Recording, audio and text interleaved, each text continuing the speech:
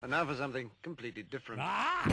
Forget everything you've been told by others before. Get ready for the real deal, the full story, real talk about money, markets, life. Now, it's The Real Investment Show, presented by RIA Advisors. Welcome to The Real Investment Show. I'm Danny Ratliff here with John Penn. Thank you guys for joining us. It's been an extended Thanksgiving vacation. Lance is unfortunately still out in a turkey coma. But we're here. We're going to hold down the fort. Yesterday, as I'm sure some of you may have noticed, had a little power surge here yesterday, a little technical difficulty. So Brent has been pulling his hair out. It's like MacGyver. Like MacGyver. Making it work.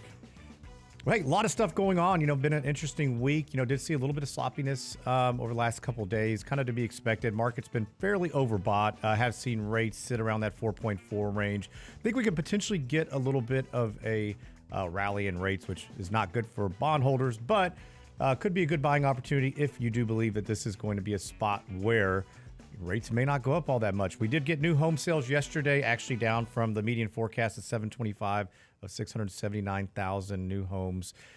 Today, we're going to get the S&P Case-Shiller Home Price Index and consumer confidence, and the Fed is going to go on the podium. There are going to be lots of Fed speakers talking, a lot of the governors coming out today. So we will be following closely what exactly they're going to say. I don't expect much to be changed at this moment. I think throughout the rest of the week, we'll hear from probably all of them. GDP first revision tomorrow on Wednesday. And then what the Fed most closely watches, PCE, personal consumption index, or expenditures, is going to be, I think, what everybody's going to be watching. A lot of interesting data coming out. I mean, I don't know if you guys hosted Thanksgiving. We did. And, the price was the second highest Thanksgiving dinner on record. And, everybody says second highest. I mean, we've had inflation. Everything's been extremely expensive. But last year was $3 more if you're hosting. So, and most people were putting that on credit cards. Credit cards, yeah. It's crazy. So, we keep talking about potentially the consumer running out of runway here when it comes to credit, but they're finding more and more ways. In fact, looking at holiday spending trends, it says 36% of people anticipate spending more this holiday season than last, and that festive meals will be one of the biggest expenses. Of Americans who intend to host Thanksgiving, 58% anticipate using credit cards and accumulating debt just to cover the cost. 51% of respondents in the survey expect to spend $750 or more on gifts, while the big payment is going to be through credit cards. Mm-hmm. And we've also seen a big increase, which Lance has been talking about. He and I have been bantering. I don't understand how the consumer can continue to spend with the amount of credit card debt that we have. It crept up from $1.03 trillion to $1.08. I mean, we're talking about an enormous amount of debt out there. And 40% of the respondents said they're electing to use the buy now, pay later method. And, that's quite a bit. And you have to think at some point, if people are using that, what are the reasons why? I mean, maybe they are too overextended on credit cards, so they're using this, or it's just another method to not put it on the credit card and not pay any interest, which, hey, I'm a big fan of. But also, I think our rule is if you can't pay it off, don't put it on.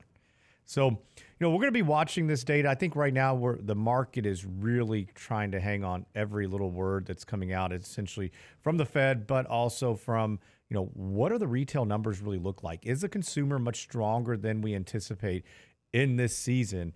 And, at what point do we actually see them run out of runway? Right now, it seems like there's a lot of road in front of them. Mm-hmm. I don't know, what did you guys host Thanksgiving? Have you seen? We went to the Chaos this year. Yeah, okay. So we went to one of Shauna's sister's houses. We went there for Thanksgiving. But the Chaos is coming. We're going to host for Christmas. Okay. So everybody's coming here. So if y'all all need a place to come on. Heck yeah. Come on, right? But so hopefully the house will still be standing. But yeah, we're going to be hosting for Christmas. But you were talking about the kind of the buy now, pay later. And PayPal is a very common tool that's used through that. If PayPal's used correctly, it can work very well, right? But the issue is if you don't pay off your your PayPal, I think they give you, what is that? Is it 6 months of with no? Yeah, if you're able to pay off your balance through PayPal within 6 months, you can pay that off without interest. But if you go over 6 months, then you're charged, I think it's 28%, 28.24% on that balance. I mean, yikes. Well, the problem is that once that balance starts accumulating that interest, it is so tough to pay it off. You're just paying down little by little typically, and that's where we see people get in so much trouble. We hosted this year, and ours was much more expensive because my daughter said, "Hey, will you take the turkey out and put it in the fridge?" Oh, okay. Went, ran some errands. Turkey's not in the fridge. Turkey's on the counter at room temperature. A day later, I'm like, oh shoot. So a little more costly than anticipated, but Little salmonella turkey it for was a little Thanksgiving. learning lesson. Luckily, it was trash day the next day, so we were able to get it out in time and go get another turkey to continue the festivities. But yeah, no, and so it is interesting. The survey's coming out or they're suggesting that things were cheaper. I know most people we talk to, especially we're seeing inflation numbers that have crept down, but everybody's like, hey, I'm going to the grocery store. Nothing is actually cheaper. I was like, well, that's right. We don't have deflation right now. We have disinflation, where we see inflation is coming down from these much higher numbers, but it's still increasing year over year from those higher numbers. And so I think that's what's been difficult for many people is that, we haven't actually seen that big price cut like we've been hoping for, or I think many have. But, that doesn't come with necessarily great things either, because if we are seeing that, we're potentially going to see other issues. Walmart came out 2 weeks ago with their earnings. They suggested, hey, we could potentially see deflation. Well, we'll see price cuts. And so we started thinking about that. So, okay, what does that mean? If companies are going to start cutting prices, what else are they going to cut probably before that? Probably staff. And so people. And so I think you have the two P's, people and prices. And unfortunately, people probably become before prices, which will become problematic for the broader economy if that does come to fruition. We're hearing more and more about a soft landing. And, I was listening to some things this morning on the way in, and that seems to be the rhetoric that's out there. And if you look at earnings estimates or even estimates just on the S&P 500, a lot of big analysts have come out and said, listen, 2024 is, you get both sides of it, but a lot of them say, look, it's going to be choppy. Fixed income is going to be a great place to be. I think there's a CME forecast has a 74% chance of a rate cut by June. So that's a pretty big high conviction, at least for the moment. Now that can change very, very quickly. And the dynamics that we're faced with right now make it challenging, because if you have this great economic data, what is the Fed likely to do? They either do nothing at all, right? You see rates creep back up, or if they don't, they'll probably have to hike again at some point. And that's what makes this so challenging, because then on the other end of this is that you get poor economic data. Does that actually get you to a soft landing if it's not too bad? And we can muddle our way through this. That's what I think is going to be the biggest challenge here, is how do these companies continue to grow earnings? How do we continue to see the consumer demand still there? At some point, you think that would all have to weigh on the economy. And listen, the narrative for the cons seem to be so much easier, and just talking to different people, John, I know you see and hear this, than what the pros are. And sometimes it is very difficult to rationalize something that may be irrational.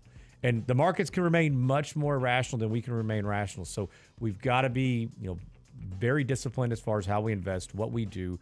Follow the technicals. Look, we expect to see a little bit of a pullback. We're getting into this December where we'll see mutual fund capital gain distributions. This is something that's not uncommon to see a little bit of a pullback. Market's already at an elevated spot after 3 months of negative market returns. We had 4 weeks that were great. And I think it's easy to forget about August, September, and October. But keep your eye on what's going on, understand it, and not a bad time maybe to pare down a little bit if necessary. But we'll get back to this and more on the other side of this. Thanks for listening. You're listening to Real Investment Show. The Real Investment Show.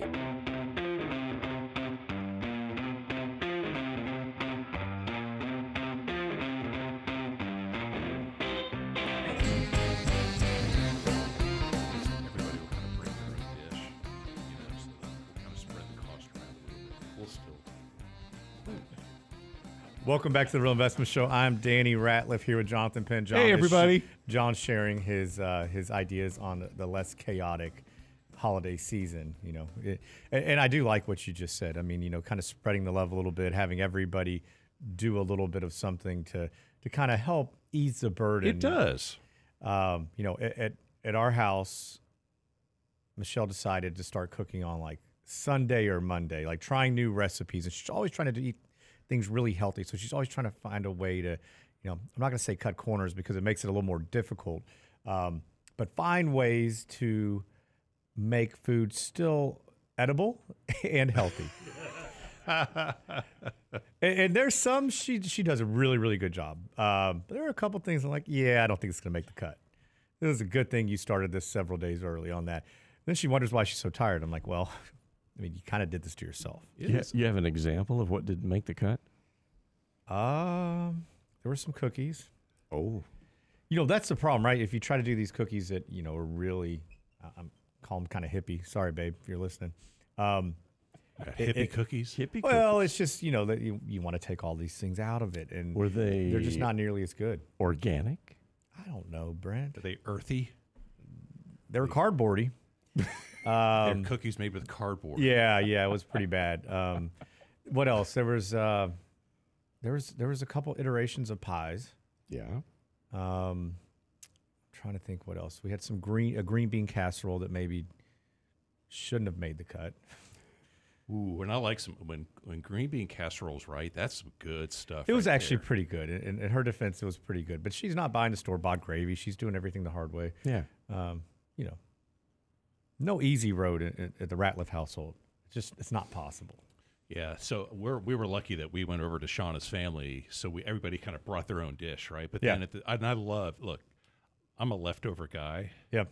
And so the issue is when we went over there, we didn't have any leftovers. Oh, So, yeah. but at least for Christmas, we're hosting for Christmas, right?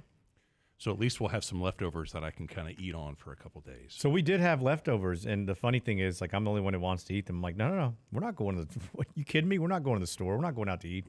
We've got a couple days left of this. We're gonna be fine. So you turn turkey into like do a turkey and sausage gumbo. You can do so many different things with it.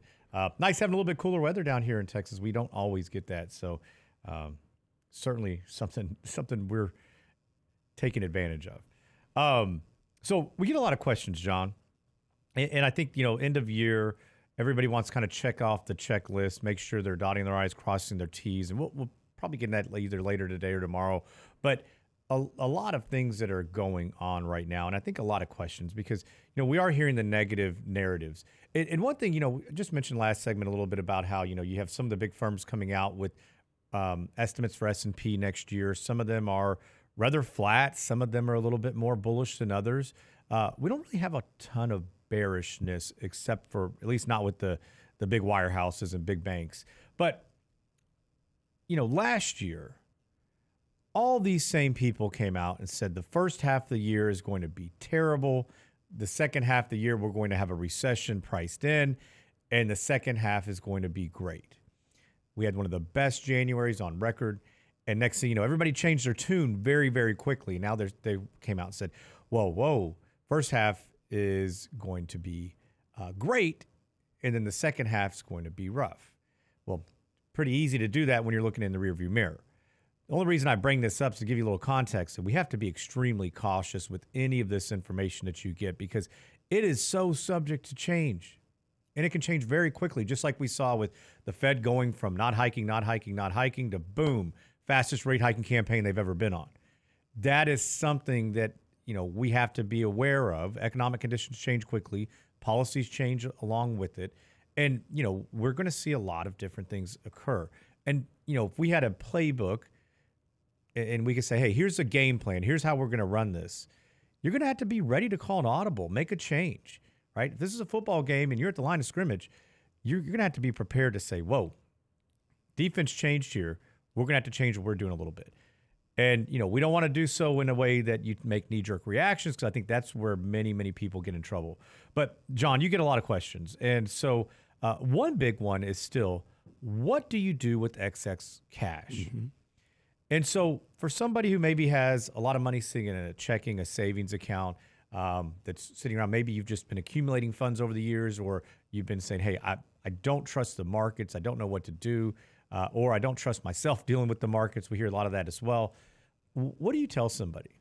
Well, I think it all comes down to, ultimately, what do you need that money to do longer term, or are there some short term needs, or do you have some short term expenditures for that cash? Right. I mean, if you're paying college tuition, or if you've got that money set aside for property taxes, it's probably better just to kind of keep that where it is, just earn a higher rate of return right now. At least you can kind of reap the rewards of the Fed being aggressive with raising short term interest rates. You're for the first time in a long time, you're getting more attractive rates of return on that cash. But I know with you and Rich on the show on a regular basis, Danny, you guys always talk about making sure you have that financial vulnerability cushion, have that emergency fund set aside. So and that number can kind of vary for everybody. Sometimes folks like to keep at least 6 months worth of expenses set aside in savings. Sometimes it's a year. Maybe it's 2 to 3 years of income or expenses that you have set aside. So that way, if we do hit some more volatile times in the market, you have some flexibility where you have that cash to pull from, and it allows that you give markets that time to recover. So you're not being forced to sell securities potentially when they're in a loss position to raise that cash that you need for your living expenses. But I would say is it really comes down first looking at what are your expenses, look at your budget. Let's figure out what it costs you to live and run your household every year. And then you set aside whether if it's 6 months, 1 year, 2, 3 years worth of expenses off to the side. Then the rest that you have that's left over, then we can look at, okay, do we want to be a little bit more longer term with this? Do we want to be a little bit more growth oriented with this, with a more, actively managed portfolio?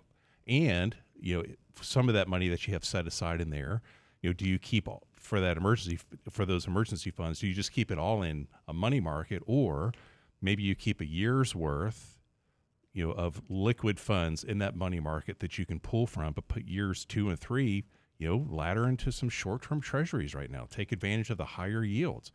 In addition to being a little bit longer term with that money, growth-oriented portfolio, do you participate in a high-deductible health plan? Have you funded your HSA this year?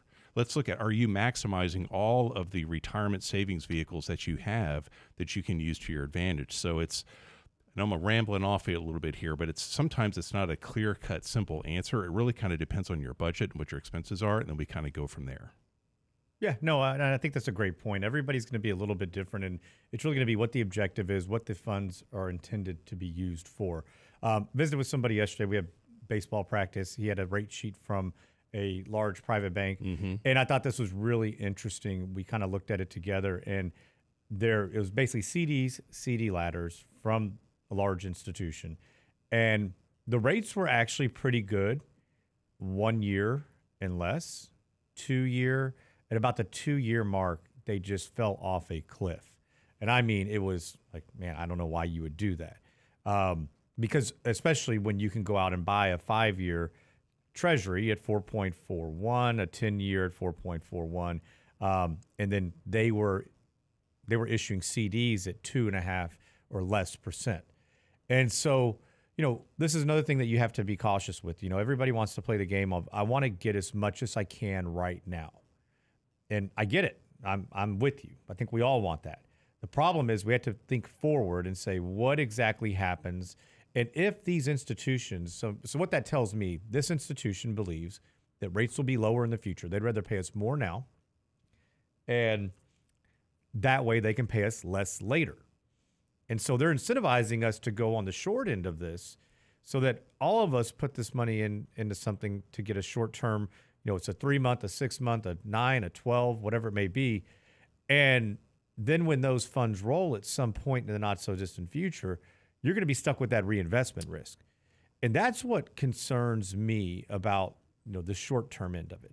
And I like it. Listen, if it's for something like, hey, I've got a tax bill coming up. I have, like you mentioned, had to pay for college, had to pay for, school, whatever it may be. You need a new vehicle. I think this is a great tool. Use it to your advantage while you can. But they're telling us that they think rates are going to be lower. Janet Yellen, 3-4 weeks ago, reissue some new debt. A lot of times when debt comes off the books, they'll essentially reissue it in the same term. Almost everything was really short. And I thought about this. We've talked about this a little bit, John. It's like, okay, well, that gives us a little bit of conviction to our thinking as well that rates will inevitably come down. It's smart. They'll pay a little bit more for the shorter period of time. Later, they're going to be saying, hey, we'll just reissue it for long term for much cheaper rates. But then again, I was like, oh, crap. It is Janet Yellen. And Where's Rich when you need him? We need a Janet Yellen impersonation. that's why we can talk about her. That's true. That is true. Yeah. Yeah.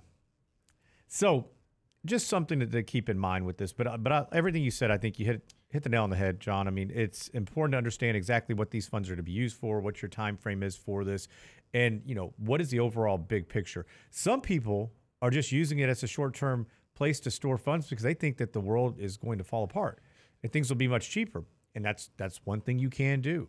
But I caution you on this is that a lot of times it doesn't happen the way that you think it will. Kind of like this year. This year's been a difficult, challenging year for many. Everyone, really, anybody that's invested in a somewhat diversified portfolio, you've struggled. Now we've seen better market participation over the last month, but for 10 months of the year, it's been a challenge unless you're just strictly in tech.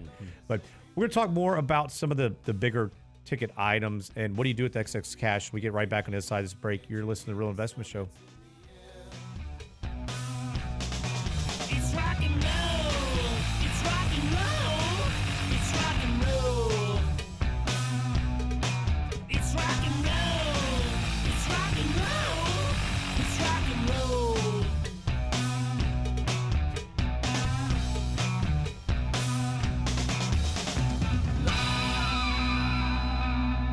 The Real Investment Advice blog. It's required reading for the informed investor. Catch it today at realinvestmentadvice.com.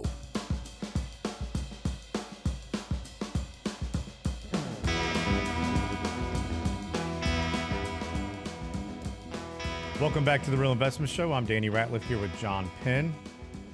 So if you've not done this already, go to our YouTube channel and go look up The Real Investment Show. Go subscribe. Always lots of good banter there. And if you miss a show or you're in the car, it's always an easy way to go back and listen. So I did make mention, evidently we got a lot of deadheads on the YouTube channel because I mentioned hippie cookies and I was mentioning like maybe taking some gluten out or sugar, not what you guys were thinking. So, Healthy. Healthy. There you go. Yeah. It's like, whoa, okay, hang on now. Somebody said they had the healthy cookies one time, hippie cookies one time, and they got the munchies after. So they just ate more. That was the ingredient. All right. So we've talked a lot about what to do with excess cash, and this is something that I feel like is a topic that we cannot cover enough because we continuously get a lot of questions. So one thing, if you do have a question, you can always go to realinvestmentadvice.com, go to the Ask a Question. Lance is really good about answering those and doing so very quickly, typically. But, so talked a little bit about the yield curve, John. Maybe give a little bit better description because I think sometimes we take it for granted because we talk about it so often. And listen, I know a lot of you out there are really sophisticated. You know exactly what it is, but the average investor may not.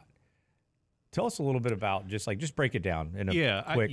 When I think about the yield curve, the best way that I can really describe it, Danny, it's time, right? So kind of think of the yield curve almost like a horizontal axis, like an x-axis, and you have kind of two opposite ends of the yield curve.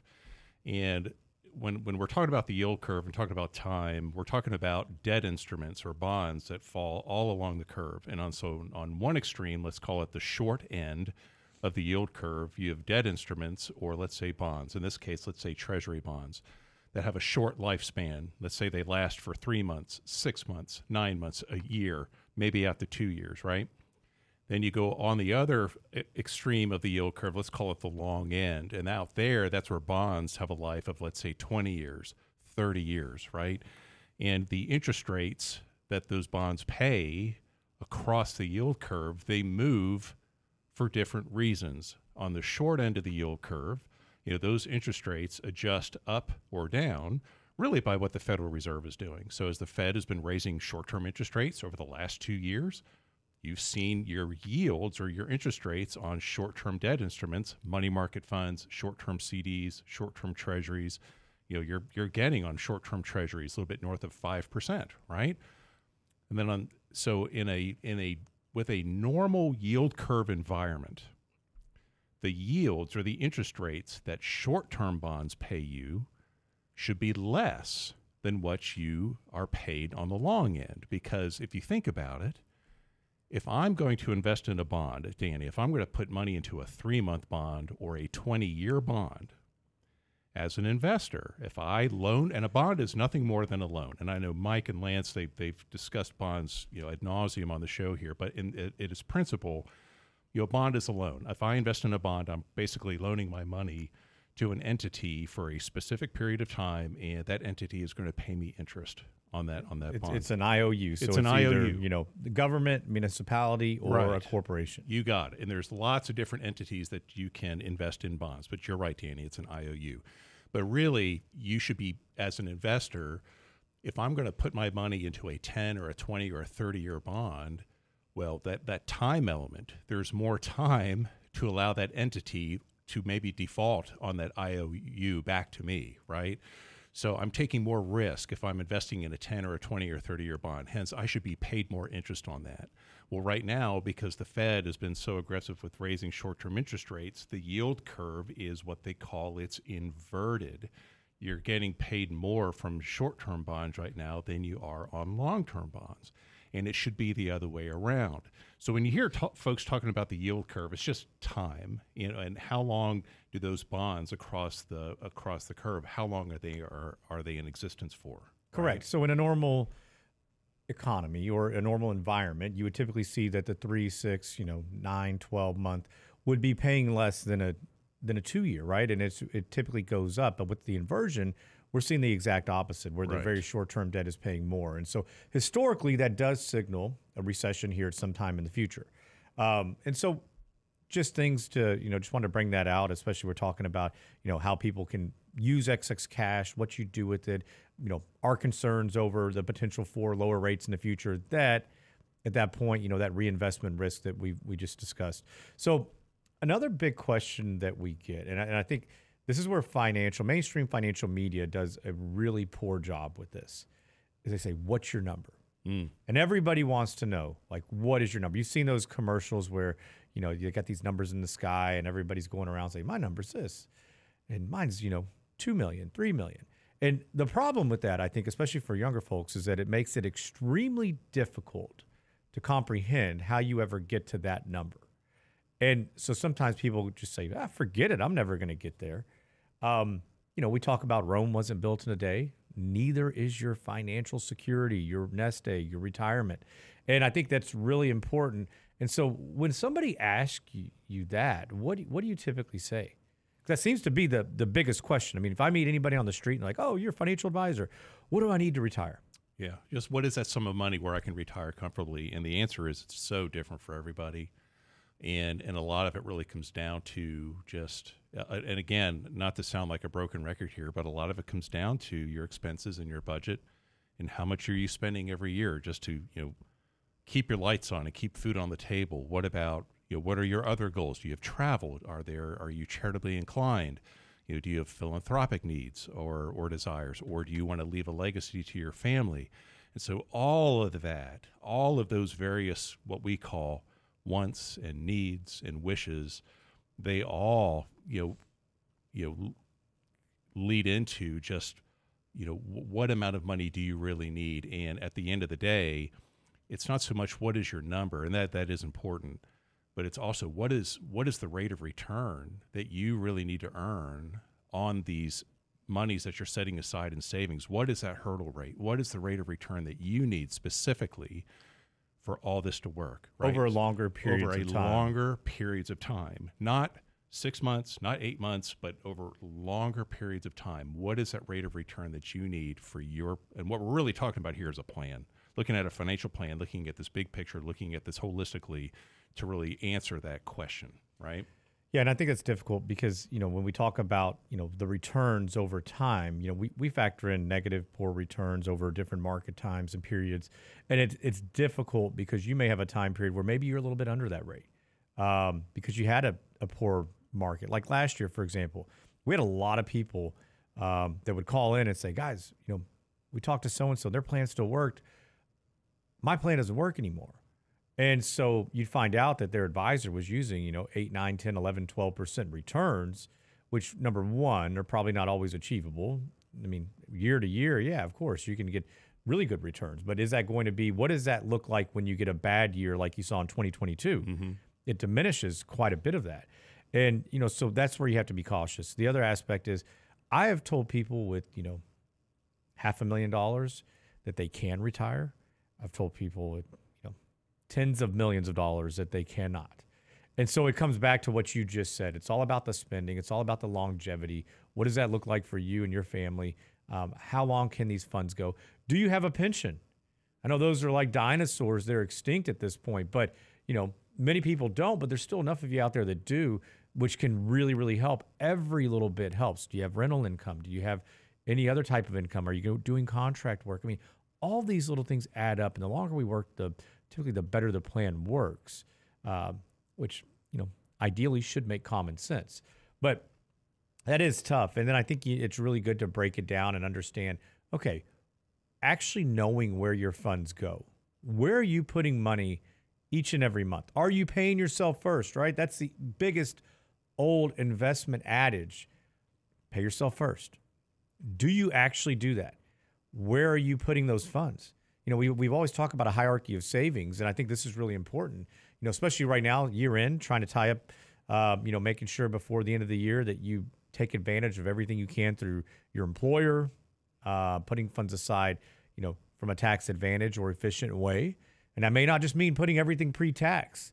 Everybody wants to save money today, but we've got a looming, tax that's going to change, right? Our taxes are about to change here in 2026. Where they revert backwards. Brackets condense, rates go up a tad bit. So you could potentially, you're not always retiring in the same income bracket, or a lower one, actually. More often it's probably the same than it is lower, is what we find. Because when you start taking out, how much you put in on your 401k, what are your other pre-tax expenses, that actually you find, and then what are you saving? You may not be in a much different situation than where you'll be in the future. And I'm sure it's something you see too. Yeah, I do. We're lucky that we the clients and the individuals and families that we serve, they're all great savers. I mean, they are great savers. Yeah, no doubt about that. But there are a lot of folks that are a little older, where maybe the Roth wasn't as prevalent in the past, right? So they have a lot of money in their pre-tax, their 401k, they move it all to their rollover, traditional or rollover IRA. And as they start pulling money out, that's all taxable income. And they go, I just don't understand. Why are my taxes still so high, right? Yeah, you see a lot of people who that is the only funds they have is Right. in that pre-tax. So that's actually a great segue. When we get back from this break, we're going to talk about the Roth 401k, Roth IRA. What's the proper ways to use them? What are the things that you need to know? So thanks for listening to Real Investment Show. We'll be right back after this break.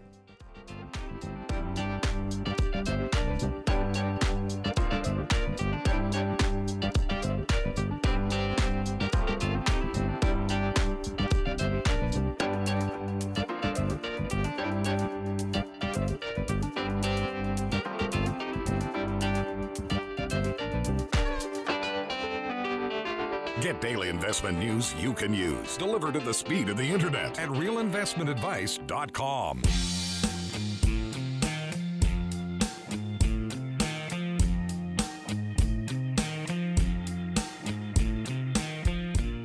Welcome back to the Real Investment Show. I'm Danny Ratliff here with Jonathan Penn. We appreciate y'all joining us this Tuesday morning. So, talked a lot about, just questions that we get, things that we see on a day-to-day basis. And one thing I think that you've encountered quite a bit here recently, John, is Roth 401ks versus a Roth IRA. And I'm not really sure that, as a whole, that the financial media does a really good job, or benefits groups, of explaining this and why you would use one over the other. And maybe talk a little bit about some of the challenges that people see with this, or maybe really probably more than challenges, misconceptions. Yeah, I think there's still, there's a lot of education to be done with this. I know we're big fans of the Roth. I know we talk about it a lot, but here lately, I'm getting a lot of questions around, okay, John, wait a minute. What is a Roth 401k? Is that even something that's available to me? How do I find out?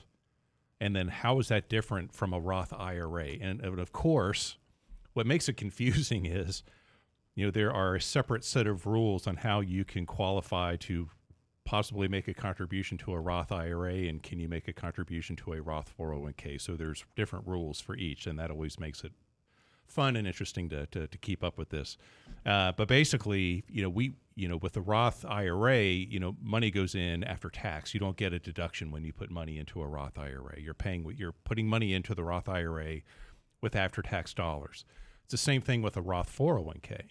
With your pre-tax Roth 401k, money goes in pre-tax. You're not taxed on that income. It goes into that 401k plan, then traditional 401k plan, and then later in life, when you either retire, you move away from that business, that money goes into your traditional rollover IRA, or when you use that money, that's when you pay the tax on it, right? Well, with a Roth 401k, you're putting after-tax money in the Roth 401k now, so that way later in life, when you're older, you're retired, you're going to be pulling money out of that account, it comes out tax-free, right?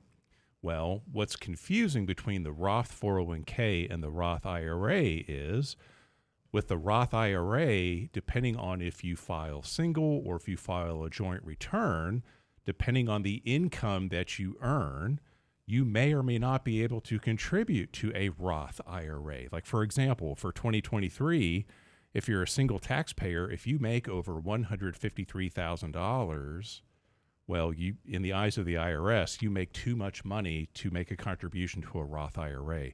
If you file a joint return for 2023, if your income is over $228,000, no dice. You cannot put money into a Roth IRA.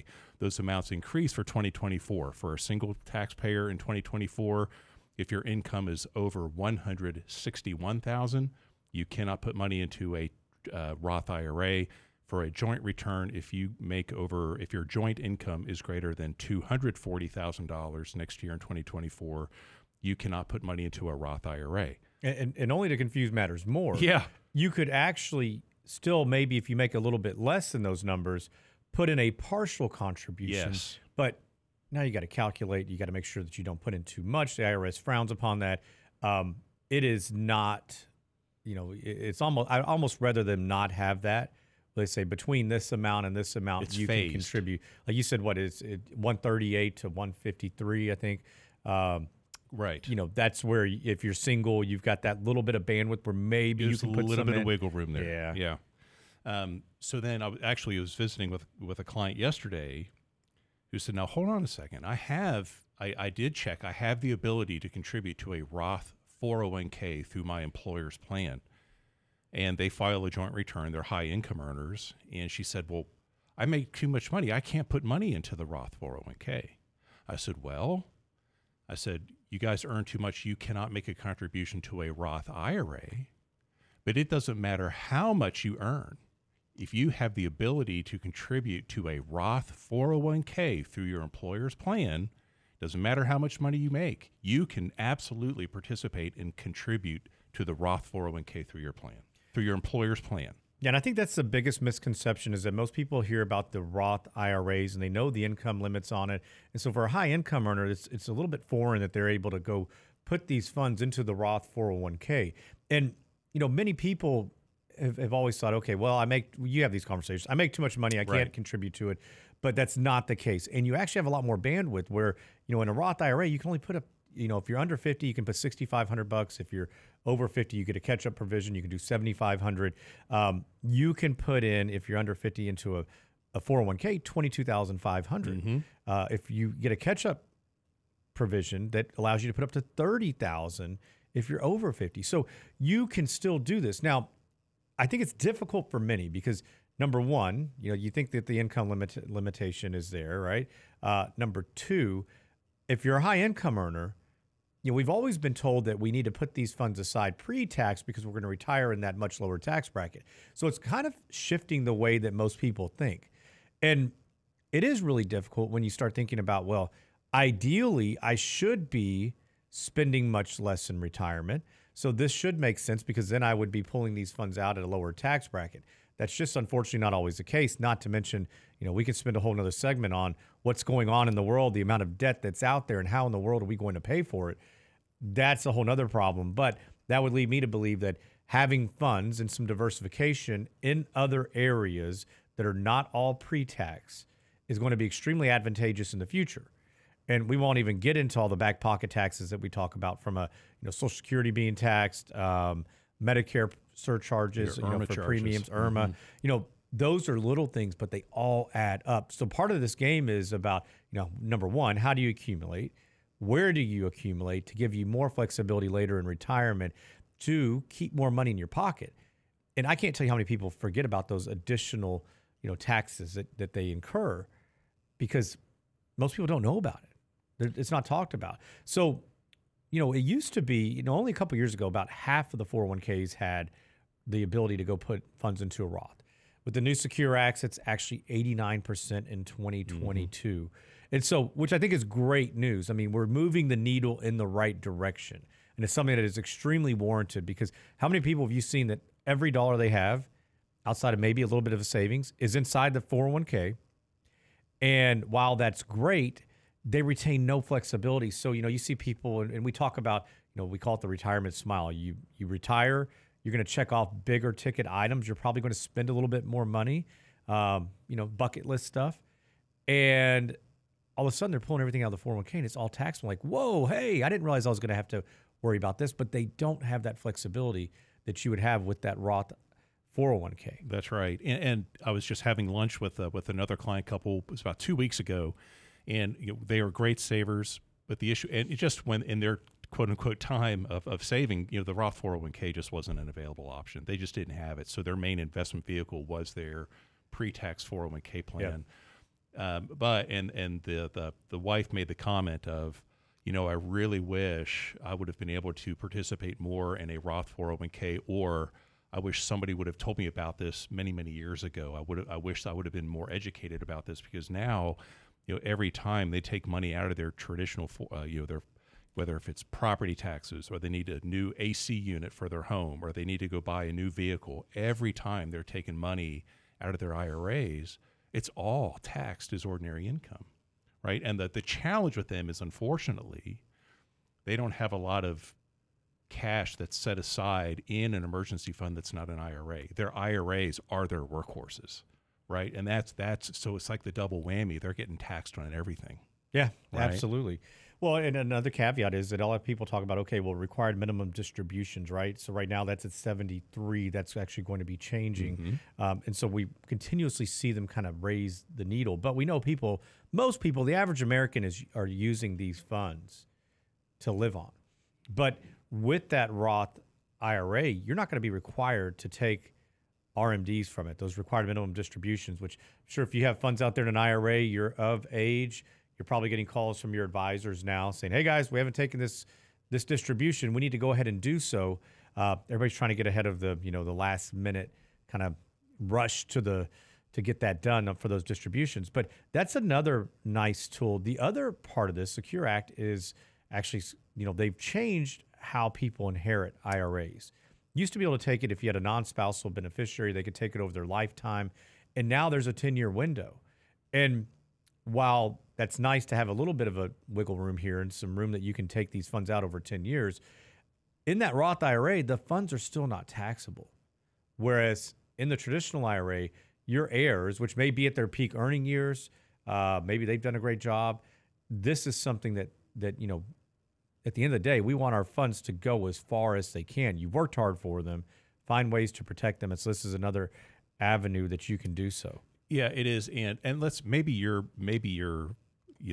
are retired, or let's say you're and you're not quite of the age where you're having to start taking your required minimum distributions yet. I mean, maybe there's a window there where possibly maybe you have all this money in this traditional or this rollover IRA, sometimes a conversion, maybe you can convert to a Roth, and there's a lot of rules around Roth conversions, and that's maybe some information for a whole different show. But sometimes it makes sense to, everybody's situation is different. Maybe it makes sense to convert some of that money from a traditional IRA to the Roth now. And who knows what taxes will be in the future. We don't really think income taxes will be any less, right? But maybe you were talking about those non-spousal beneficiary IRAs. Maybe it makes sense to convert some money to the Roth, so that way, heaven forbid, you pass away, leave that money to a child, then that's tax-free. It can be a great estate planning tool. Yeah, Possibly. a fantastic planning tool. I mean, there's so many different things that are out there. We're going to get into more of that this week. But, John, thanks for joining and sharing such valuable information. Hey, if you have any questions, go to realinvestmentadvice.com. If you have not been to YouTube, go to The Real Investment Show. Sign up there. Go subscribe. Hit the like button, please. And if you like what we're saying or doing, share it. So we'll be back tomorrow. Thank you for joining us. Everybody have a great Tuesday. Lance will be back, I don't know, whenever he's done with his extra turkey, when he's back. See y'all.